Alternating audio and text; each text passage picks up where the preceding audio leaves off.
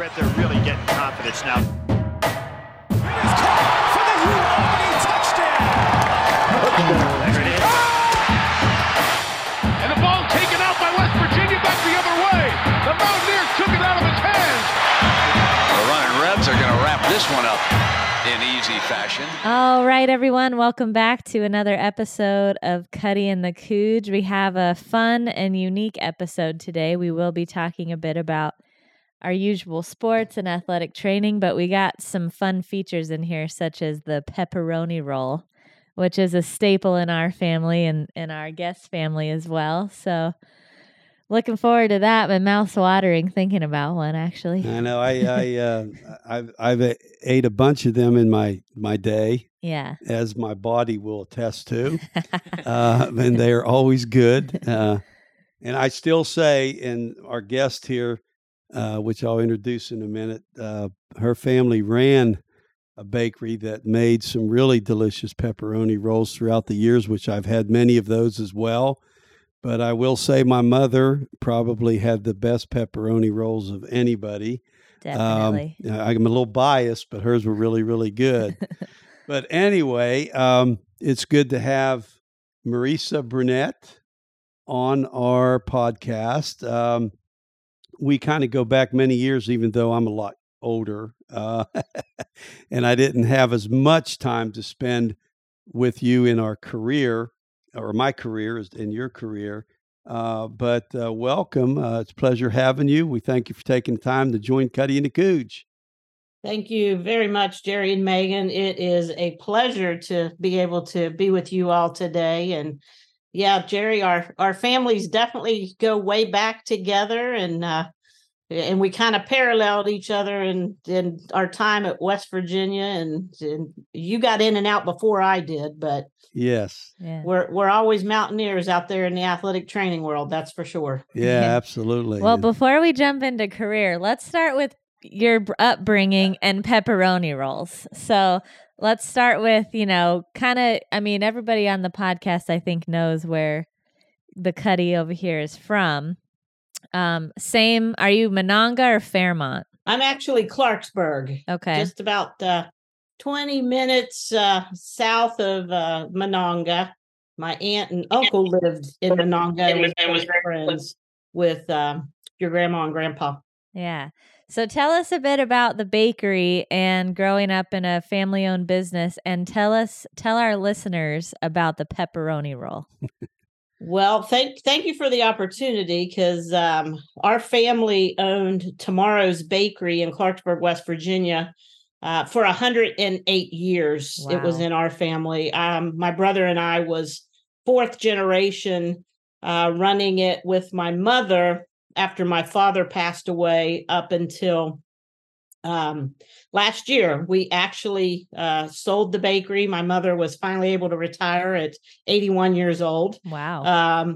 My brother and I have had separate careers in addition to running our family's business with our mother for the last 32 years almost.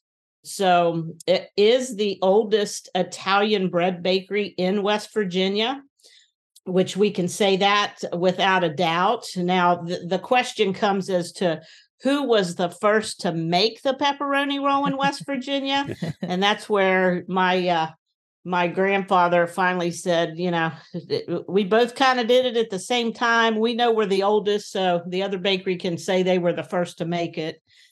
But the pepperoni roll was, actually made for the coal miners in West Virginia. So they would have something of sustenance to take down into the mines that would, last them throughout their workday. They used to come to the bakery and buy a hot loaf of bread, and then they'd go down to the market and buy a stick of pepperoni. And, my grandfather and another guy in Fairmont decided that, they could stick that pepperoni in the bread and bake it.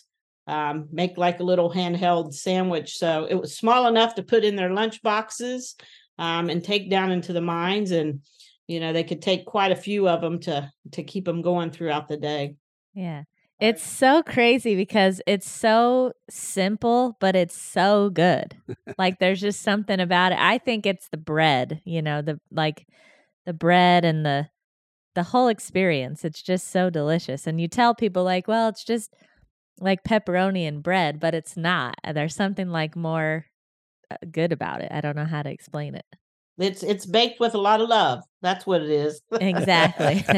But yeah, Well, the pepperoni, everybody at home, obviously the best way to eat a pepperoni roll is right out of the oven.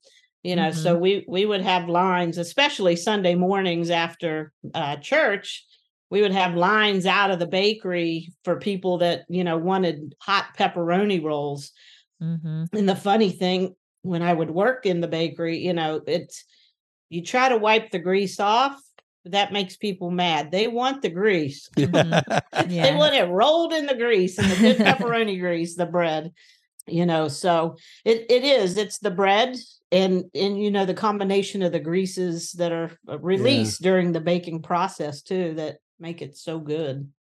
Yeah, and it's got to be the sticks of pepperoni, not the sliced pepperoni that you put in a sandwich. Yeah, exactly. That's the key to them too. Sticks. Yeah, because I've had both. And you pull into some of the convenience stores in West Virginia, and they got pepperoni rolls, and I grab one, take it to the car, and eat it on the way back to Pittsburgh. And it's got that sliced pepperoni, and it's just not the same, It's, right. I was brought up on stick, so I'm a firm believer that stick gives it that extra goodness. Yeah. So I noticed, and I follow you a lot on social media, and it seemed like the last couple of years that you guys owned the business that you were traveling back and forth quite a bit, right? Kind of wearing probably more than two hats, but at least two hats, being half baker, half athletic trainer.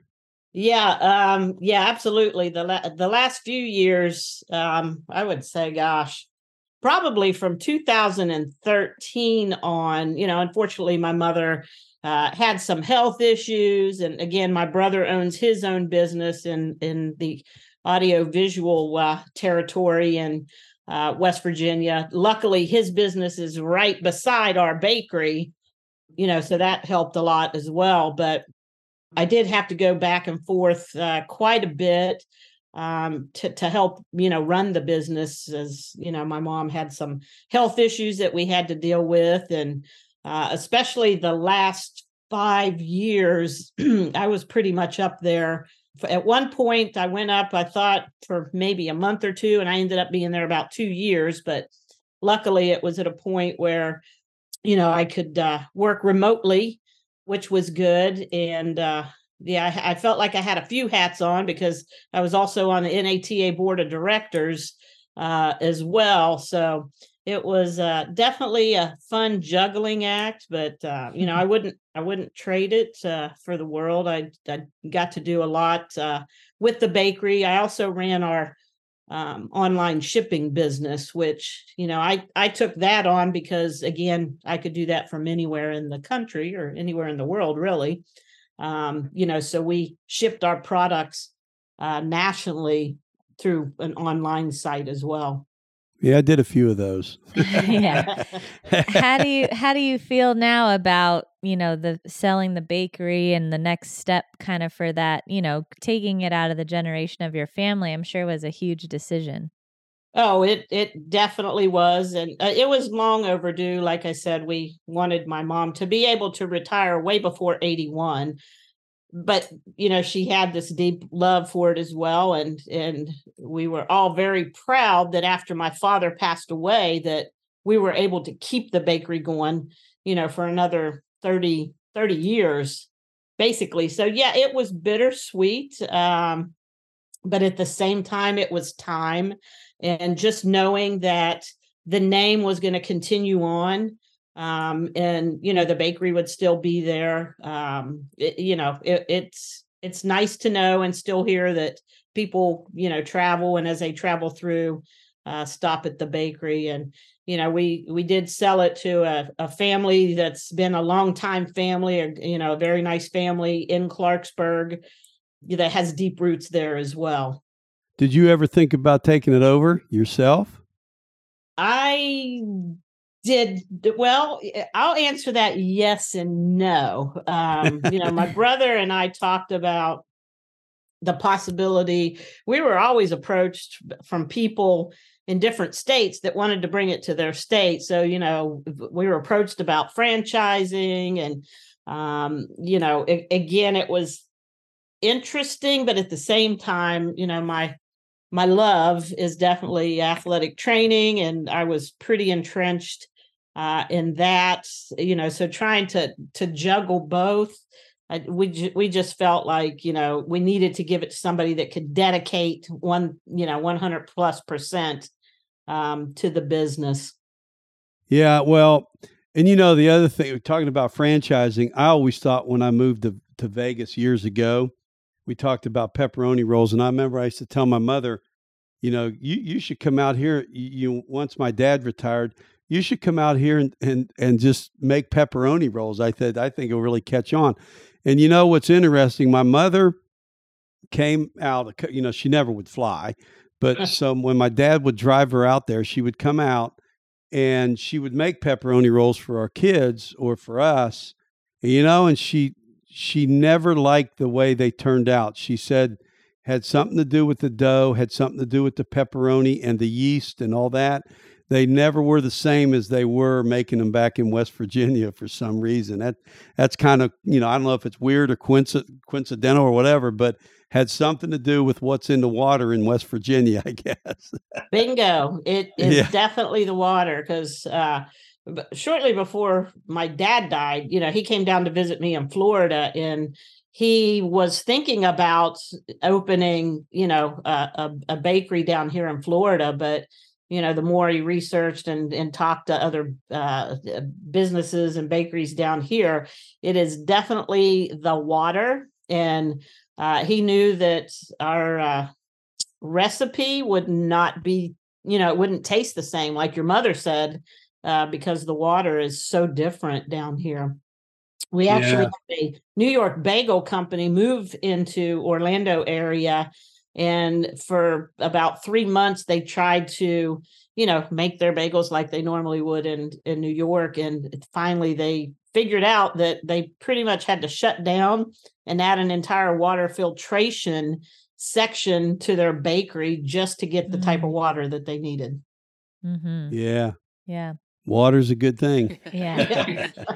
And West Virginia water is really good. Yeah, that's right. Well, let's jump into your career a bit. That was a little good transition from, bakery, being entrenched in athletics, and sounds like you went to WVU. Is that correct? Yes, I am a diehard Mountaineer. I wanted to go to WVU to play basketball. I played basketball in high school, and tried real hard to get Coach Kitty Blakemore to recruit me, but I was a little too fun size for her. So I started out, actually, I got a basketball scholarship to a smaller college just in Maryland, in Garrett County. And I played there for a year. That's when I really decided that, I want to go into athletic training to combine my love for sports medicine and athletic training and athletics. Now, the funny thing is, I will tell you, before I went to play basketball there, I told Coach Kitty Blakemore that I would be back at West Virginia and I'd be part of her team someday. Yeah.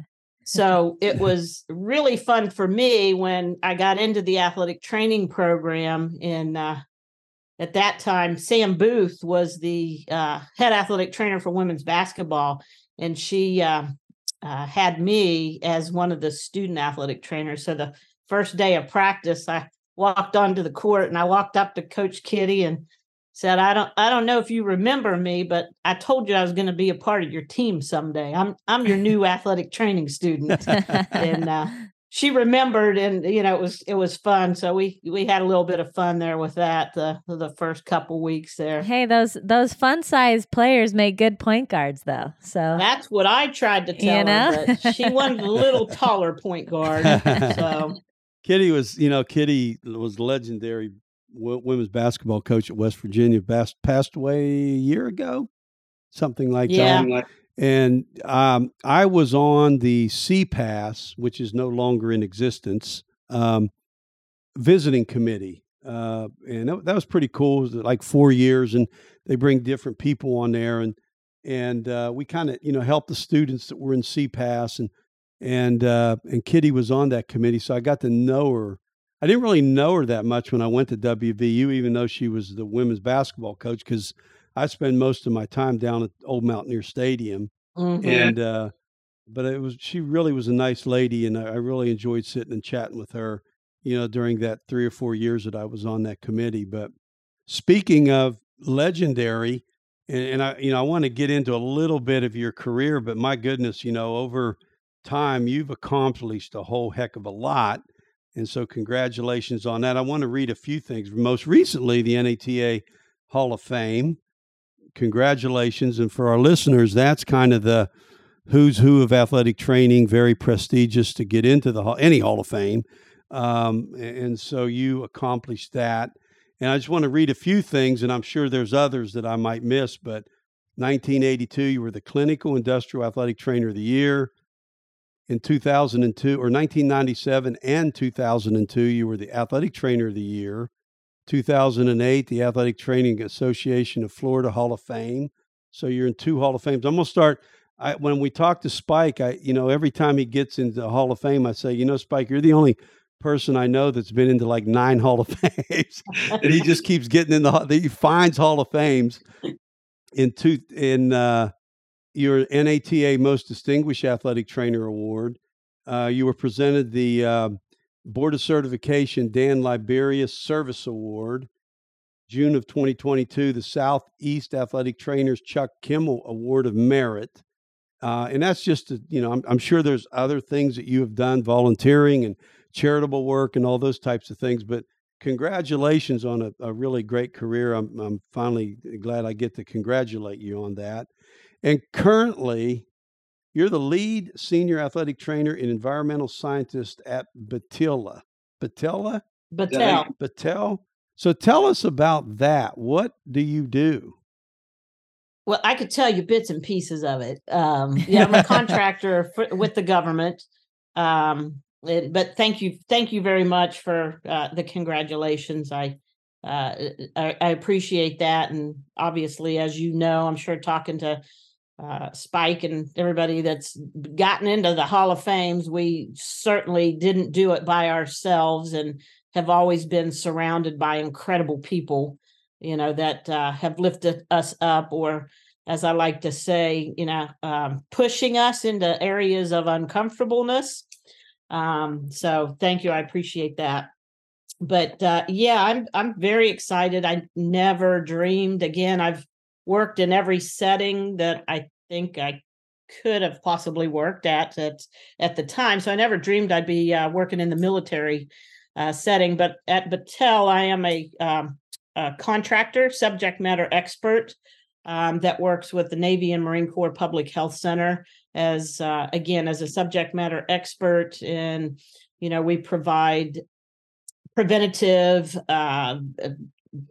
medicine pretty much to make sure that our warfighters are ready through our public health services. So a lot of it is education, being a part of policies that are established, and, again, just ensuring that the warfighters are ready, and that we could decrease, injuries and illnesses, just as we do with any of our other athletes. So, we're looking at these guys and gals as the, pinnacle of the athlete as well. And just trying to, keep them ready to go. Yeah. When I got into the business, many years ago, you had 2 options. Well, maybe more. You had high school, you had college or professional, and then you had clinical. The sports medicine was just kicking off when I got in. And when I got to Vegas after my first year there, I had a physical therapist that offered me to go into his PT clinic for double of what I was making at UNLV. And I chose not to because I always wanted to be in the college setting. But now, there are so many different opportunities for athletic trainers, which I think is really good. And I know, like in your case, you were director of PR and business development, outpatient community service. So that like in a hospital or a sports medicine clinic? What was that? Yeah, that was actually again another interesting career veer. I was that for both a outpatient sports medicine clinics as well as home health services. I did a lot of PR and marketing for this company. Actually had both specialties that they offered. So, I oversaw the community service events and trying to get athletic trainers, to provide services where the community needed it. And then also working with our home health side to work with physicians and, setting up the home health service as well. So, yeah, that was another little interesting veer. I was offered to come on as the outpatient sports medicine director. And then as I got into it, they said, "Hey, would you help us on this side as well?" So I worked for both sides of this one company. Yeah, and then I would have been, I think, after that you were the lead senior athletic trainer for an international corporation, right? Yes. Again, government contracting is very interesting. That is the company I started with in my current role. They Oh, had the okay. contract with the Public Health Center. And then most recently, when it was time to renew and award that contract, it went to Battelle. So I'm happy to say that I was able to transition in the same role over to the new company. Cool. Yeah, well, you certainly, have stepped out of the box, right? I mean, how do you how, how do you market yourself? I mean, I think for young people that are listeners trying to get into maybe athletic training or that, how do you market yourself as an athletic trainer to go that direction? Or is it just something that you pursued like through job opportunities? That's a great question. And I actually just did it was a keynote for one of the master's graduating classes down here. And, one of the things that West Virginia taught me a lot was to say yes to opportunities, to make yourself uncomfortable, like I said earlier. And, there's the athletic trainer skill set, as I mean, they can go into pretty much any area, I think, with the skill sets that the athletic trainers have and the knowledge and the education, especially now. I mean, these programs have advanced so much since you and I were in the program. And I think a lot of times, these companies or, people that you're working with in a volunteer, setting, see the work ethic and, the dedication, the knowledge, the passion. And, I've been fortunate enough where the opportunities have been presented to me. I just needed to say yes and take that chance. But I think also, being able to market yourself and your skill set is huge. And athletic trainers typically, historically, have been in the background and preferred it that way. But we are definitely seeing a change, with that. And you have to put yourself out there and let people know what you can do if given the opportunity. Yeah, it's Yeah. I know like from a work life balance, that's a lot of athletic trainers, I think, in the traditional settings, colleges specifically Division One, are really struggling with that work life balance, and so now they're looking for these other opportunities. I know my longtime assistant at UNLV, Kyle Wilson, who took over for me, I'm sure you know Kyle. When he got let go at UNLV, he was, he's a traditional athletic trainer, was like paranoid. What am I going to do? And he works for Amazon now. Is kind of like he's a health safety coordinator, educating employees there how to lift and how to not get injured, that type of thing. So it's you just got to put yourself out there. And like you said, I took old mountaineer thing too. I used to tell our students, no is never a good answer until you try it once. So if somebody asks you to do something, do it. But don't say no first. And I think that's a good lesson for all these young people coming through, that you never know what you're going to fall into. So Yeah, absolutely. And I tell students also, you may think that when you're finished, you want to be a Division I athletic trainer. That's what I thought. I wanted to be a Division I head athletic trainer, and I did want to do it at West Virginia, though, but Sam Booth kicked me out of there and told me I had to go get a different philosophy, because I loved West Virginia so much. I did not want to leave when I was finished. But thankfully, she kicked me out, and Spike and, Jack Brodigan and Randy. And I ended up down here at Florida State, which at that time we were calling, West Virginia of the South, because we had Bobby Bowden down here and Dave Van Hellinger, and there's a lot of West Virginia people there, so I felt comfortable going there. But I did, again, opportunities presented when I went to get my master's at Florida State to step into the assistant women's position. But back then, Megan, they were still really segregated, especially in the South. So we had a women's athletic training room and a men's athletic training room. But I went in as a graduate assistant, and within 6 months, I was offered the assistant position. And then about another 4 months later, I was offered the head women's position, because the head women position was opening up. She was leaving, and, recommended me. So again, I thought, ooh, I've done it. This is what I wanted when I left West Virginia, Division I. And, then a couple years later, a outpatient clinic position presented itself down here in Orlando, a little warmer than Tallahassee. And, I came down here to interview and heard about the position, and, what this physical therapist that owned that outpatient clinic then was kind of very forward thinking. And she was just trying to start to get athletic trainers in the theme parks down here.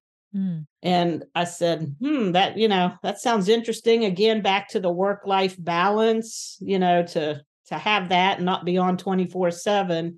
So, I took that opportunity. But again, I left West Virginia thinking I was going to be Division I my whole career. Yeah. Well, that's really cool. And, from our perspective, we've highlighted, some of your greats in your career. But are there any particular moments in your career that you felt especially proud of, and, personally, or made an impact on somebody else's life? Yeah. And, again, that's kind of hard. You have so many veers. And when I came to Orlando and worked at this outpatient clinic, I was definitely honored and proud that I was one of the first athletic trainers to actually be placed out at Disney World.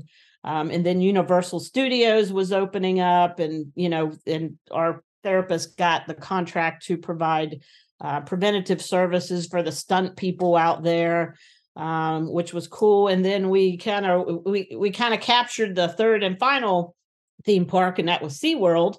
So just having the opportunity, again, I never dreamed that I would end up, providing athletic training services, preventative services, at the theme parks for the employees and for the stunt people.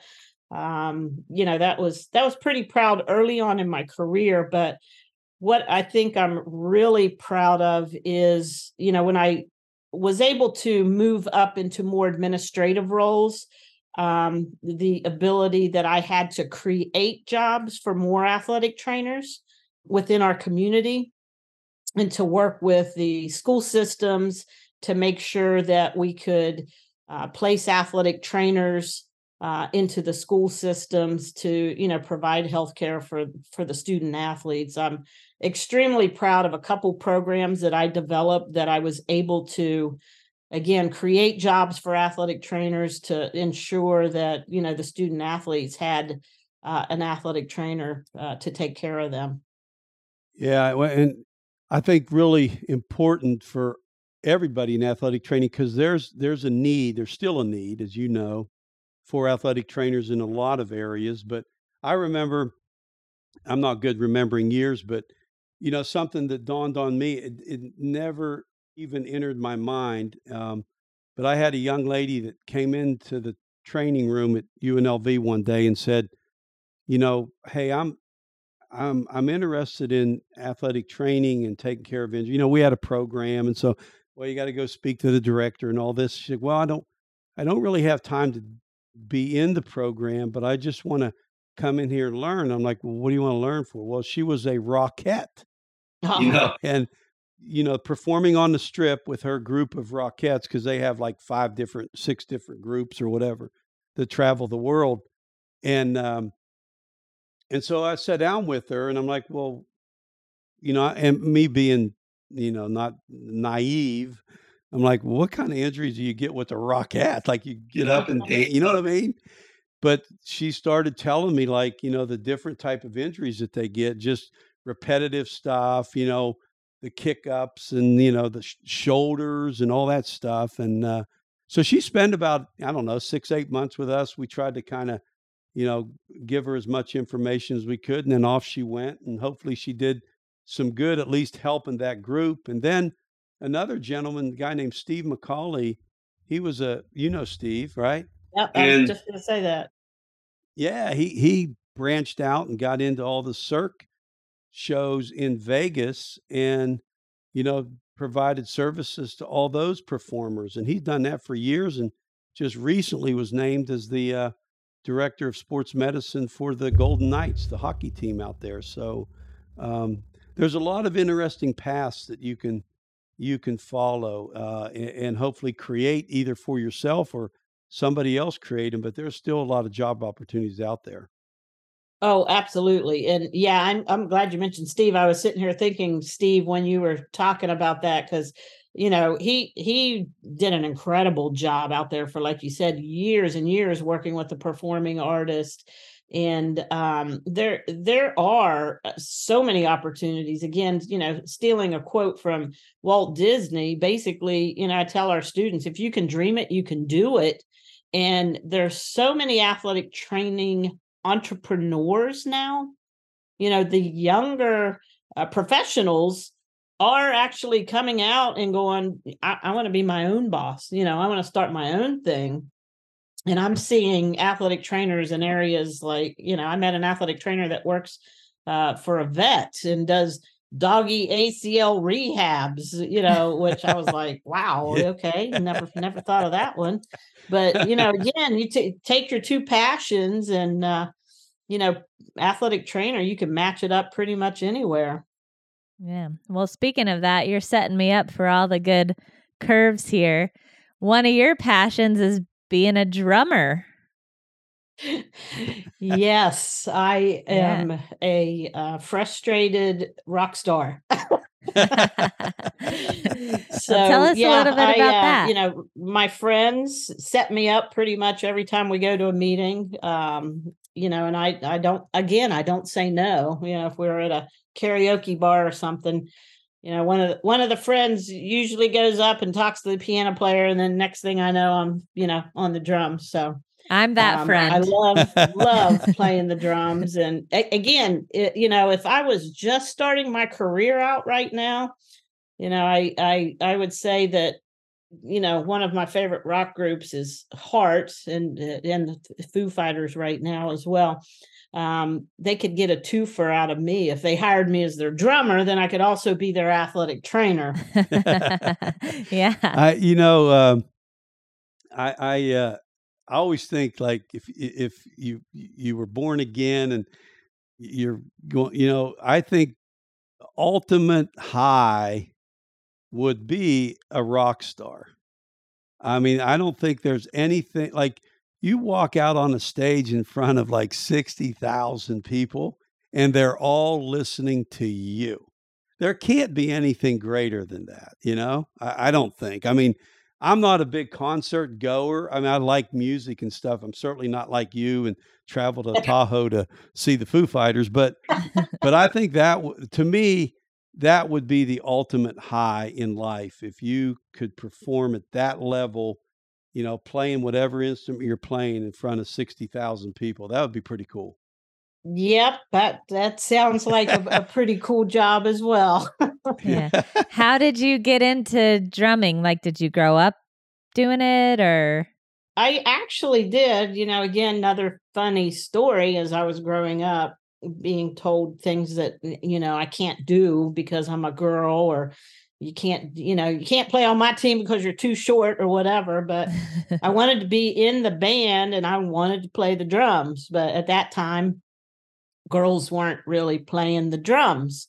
And so the band director tried to get me to play the clarinet, which was horrible. And I was like, yeah, no, that's not what I want to do. So, I wasn't allowed to be in the band at the time because that's all I wanted to play. But I happened to take the opportunity one day that I saw the band room was left unlocked. And I went in and sat down on the drum set and just started playing because, I listen to music. I'm more of I listen and play. That's how I taught myself. So if you want me to teach you how to play the drums, it's not going to be technical. Believe me, it's going to be, we're going to listen to this and play. And the band director walked in and he was looking around. And, of course, when I heard the door open, I jumped up off the set and he walked in and said, who's playing the drums? And I was just looking around. Nobody else was in there. And I said, oh, that was me. The door was unlocked, wanted to come in. And he was like, no, seriously, who was playing the drums? And I told him I was. And then he just stood there and he goes, okay. He goes, I'm going to let you in the band. So at that point, then I was the first girl drummer in the school band. That's really cool. It is really cool. I have a question. This is kind of a personal question, but it might resonate with other people. So I have a 1.5-year-old daughter, and as a mother to her, how do you where did you get your inspiration to be unique, and just because a girl wasn't doing it, you wanted to do it anyways? Where did you find that drive for, somebody raising a young girl to hopefully become a woman who would strive to be, I want to encourage her to be unique in that way.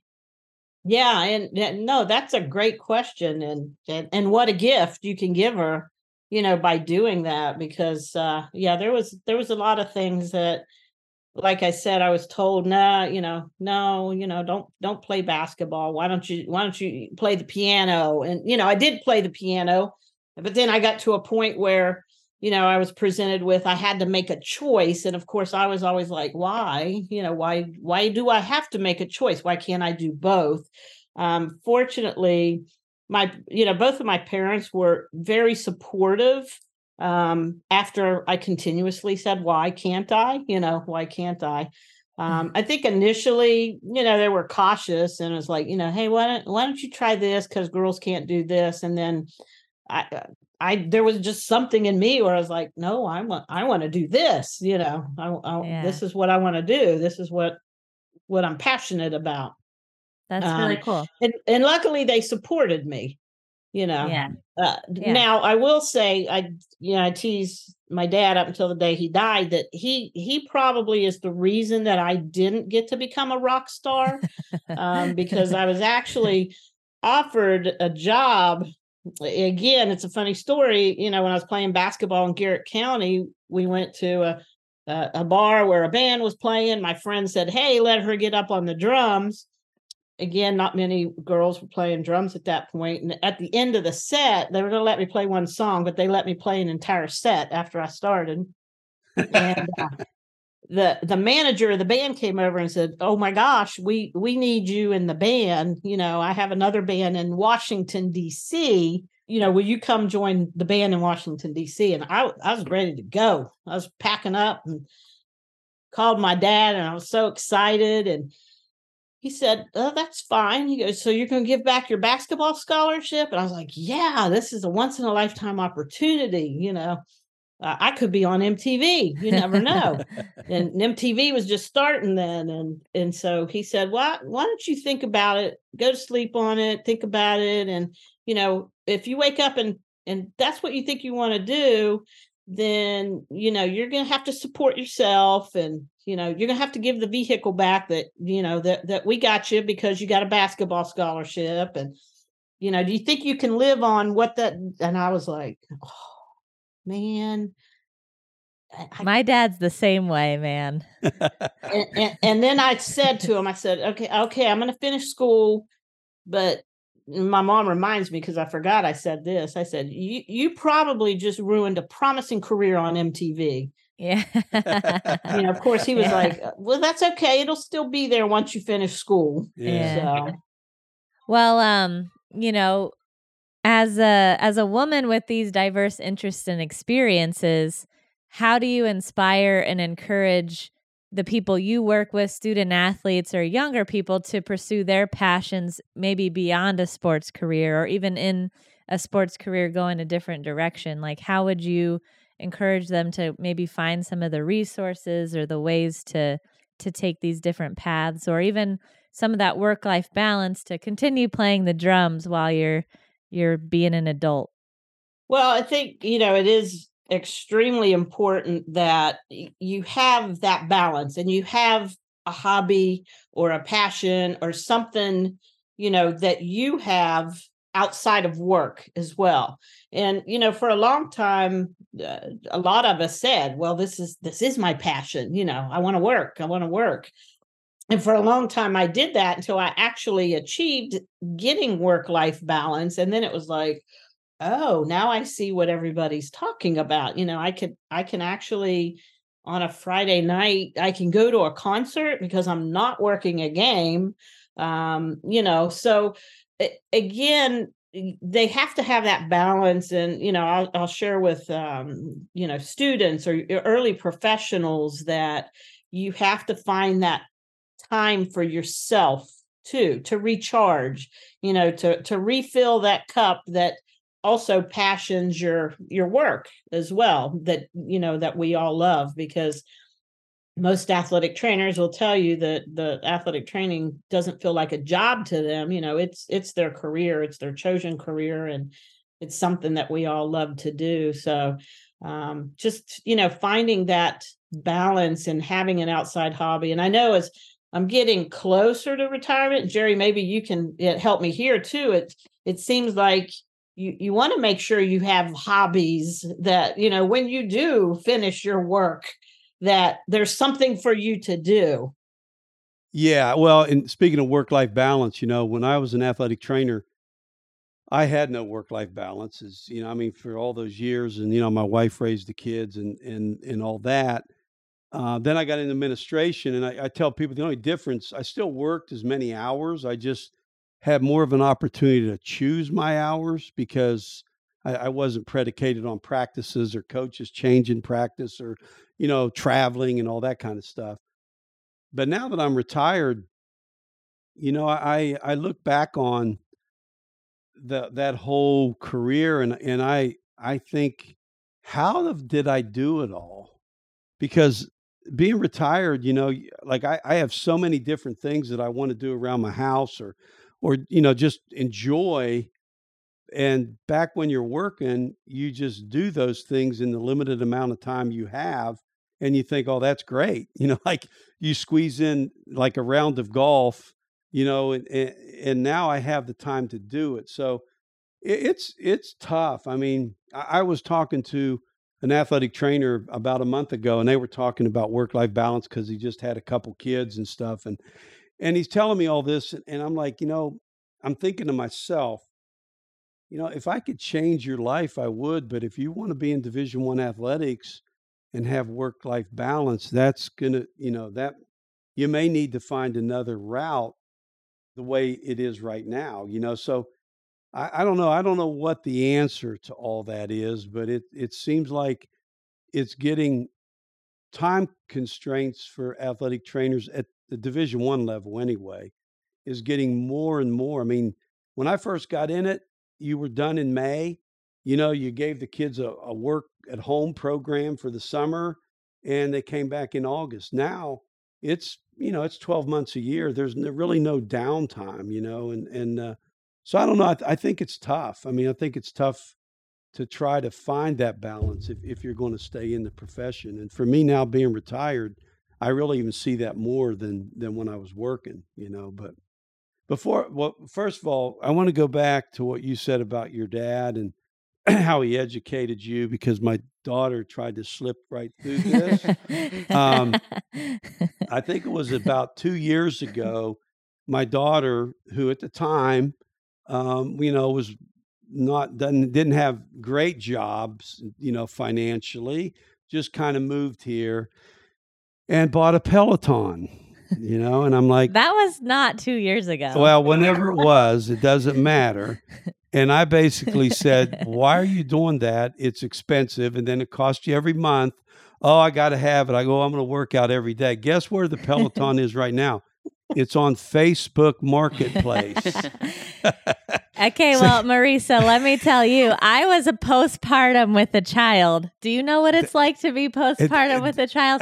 Exactly. There's a lot less expensive things you can do postpartum than buying a Peloton that became a clothes hanger, because that's what I told her it was going to become. Yeah. But anyway. Hey, Jerry, there's a lot more things that could be more expensive too.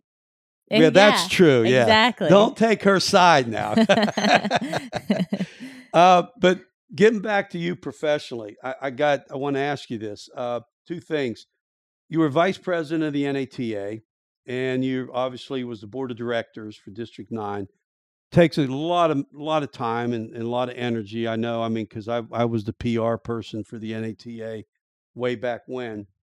So, any desire to be the president? I mean, I think you would be a great president of the NATA with your background and your vision and your social skills, social media. I mean, all those types of things. That ever entered your mind?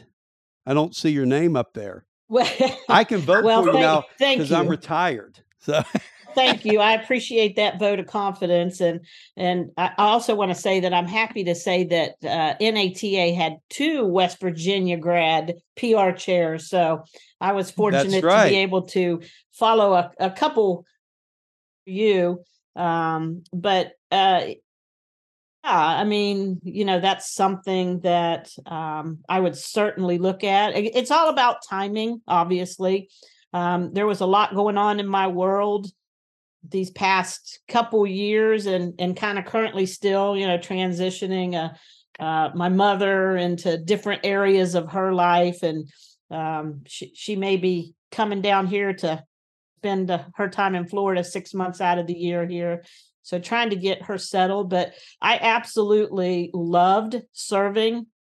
Many of my mentors before I got onto the board said that would probably be one of the best experiences of my career. It was. I love working on behalf of our profession and athletic trainers everywhere. So I wouldn't say, I'd never say never. That's for sure. I've learned not to say that. But yeah, you didn't see my name this time because, just it wasn't the right timing for me with everything that was going on with, our family business and our mother and trying to transition with my paying job, stuff like that. So if the opportunity is there next time around, I certainly would look at it and consider to see if I could give it give it the 1,000% that I'd want to give it. Good. Yeah. Well, let me, one last thing. What do you think about the new academic requirements now, the master's degree before you can be certified? I mean, have you any thoughts on that? Like, where do you think that's going to take us? I do. And I mean, we're hearing a lot, and you see a lot on social media about it's going to be the, demise of our profession. And, I think it still remains to be seen how it's, affecting us. It's improved us. I know a lot of preceptors that have said that were initially concerned about it have said that, after having students do their rotations with them now, that, it's nice to have a more mature student that knows that this is the profession that they want to go into. It's not a stepping stone to get to something else. I think, the education has been, lifted up to a different level, like I said, between just the time between you and I and where we're at now, or even, 20 years ago, the stuff that they're learning today. I don't know how to suture. Yeah, right. I tried it. But again, we're being lifted up too, because we're having to learn how to do these things as well. So I think I think it's going in a good direction. I was just at our district meeting before the NATA, and we had so many employers exhibiting at our district meeting that we've never had before, looking for athletic trainers. And one of the new unique things that I noticed too is they're giving sign-on bonuses. Athletic trainers were never received sign-on bonuses, to come take a job. So I think that it's helped in some areas. Again, I don't think we're really truly going to know the numbers and how it's affected the numbers wise, but obviously, I mean, the numbers are going to be lower because it's an upper level degree now, which is in line with most of the other healthcare professions. Yeah. Yeah. Well, and again, I'm not overly involved anymore, but when I first saw it, I hated it because it's like, oh no. But you hit on something that my first thought was. I remember being, the athletic trainer at UNLV, and so many kids, we'd get those first year students that would come in, and they want to be an athletic trainer, and they're testing the waters. They're not really committed, if this is good or bad, so they don't show up, or they do, they don't do what they're supposed to do, and you got to try to coax them along to see, and then they end up falling out of the program. So I thought, well, you eliminate that, which I think is good. And then the only other concern I have is how does the Division I athletic trainer kind of survive? Like when I, the way I survived at UNLV is not relying so much on students, but we developed this graduate program where we had like 7 grad students because they were more mature. They had more experience type thing. So I think if there's a balance, where you filter out the ones that are uncertain and that they didn't want to be in it anyway, and somehow you figure out on the back end just to make sure you have enough staff in place in the traditional settings, I think it's going to be really good academically, I think prestigiously. And going back to our PR experience, something the NATA has fought for years, getting athletic trainers more recognized as true medical professionals. So I'm like you though. It's not going to happen overnight. Maybe 3 or 4 or 5 years from now they'll figure out, well, this was the greatest thing ever, or maybe we have to tweak it and do something different. Right. And you're absolutely right with as far as Division I and even secondary schools, they're going to have to catch up to where the profession is now. We can no longer operate off of the same models that we did when you and I were, working in the collegiate setting. I was invited to speak at a Division I school a couple years ago when this was just getting started. And the head athletic trainer asked me if I'd go in and speak to the athletic director, because at that time it was like, okay, this is when you need to start planning for, there might not be graduate assistants in 4 or 5 years, but again, the mentality, the thought process of how we used to do it and how we've done it, for the last 50, 60 years is going to have to catch up with where we are now. Why can't they hire, a full-time assistant athletic trainer and wean away from the graduate assistants like the programs are going to be forced to do when they're able to do it, with the other staff on their, as part of their athletics team. So they're going to have to look at that, and they need to look at, and I think they're starting to see now that a lot of the early professional athletic trainers are choosing not to go there because of the work-life balance, and the salaries are still kind of where they were. When you have a military, one of our forces right now is looking for over 600 athletic trainers to be hired by 2030. That's a lot of athletic trainers that are getting stable hours, and they're being compensated and valued, for being a healthcare professional. Right. So I think, this is something there's no doubt the NCAA is looking at, the National High School Federation.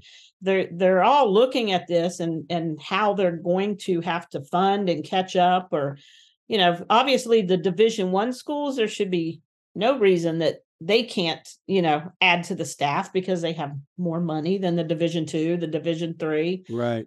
But it's something that definitely needs to be looked at. And you keep hearing, I just saw something on social media yesterday that, a school district in North Carolina is no longer going to have athletic trainers because the orthopedic practice that was providing them for free is no longer going to be providing them.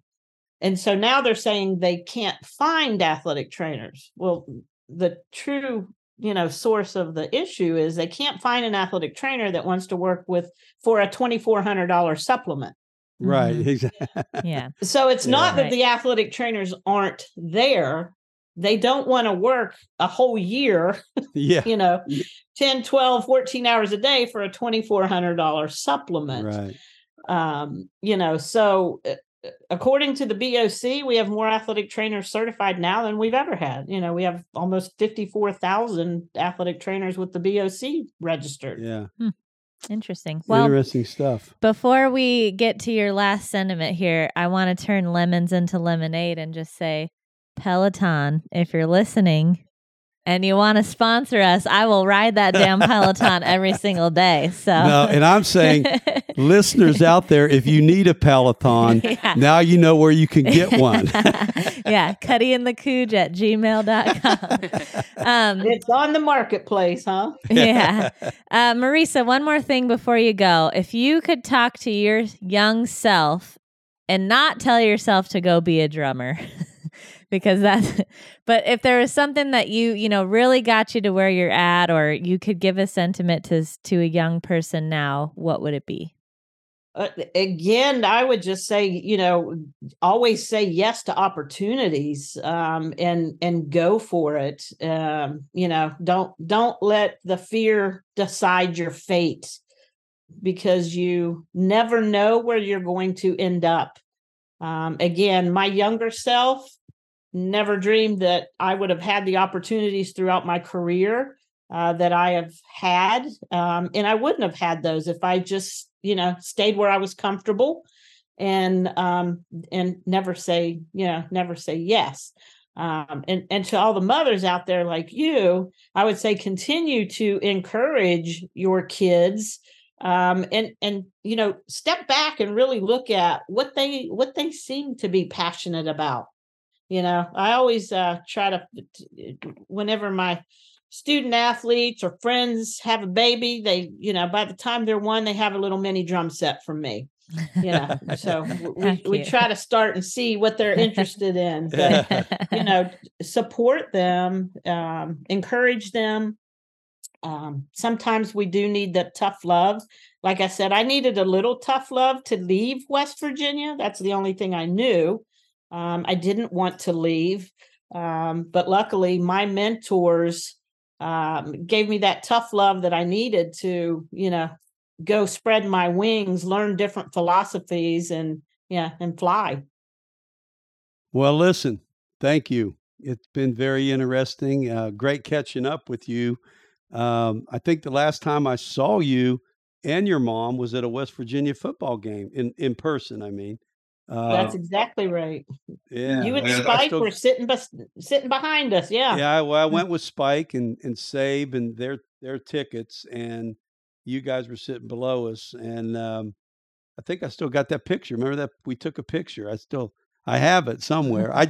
That's why my phone went off, which it normally doesn't. But I have a new phone. I switched from an Android to a Samsung. To an iPhone. To an iPhone, and I'm very, very, very novice. So anyway, so I might find that you picture. Can do it. I know.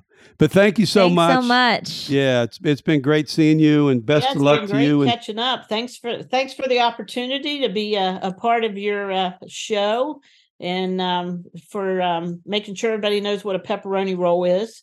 That's right. Absolutely. That's our life's work right there. Thanks so much, Marisa. Talk to you later. All right. Y'all take care. Thank you.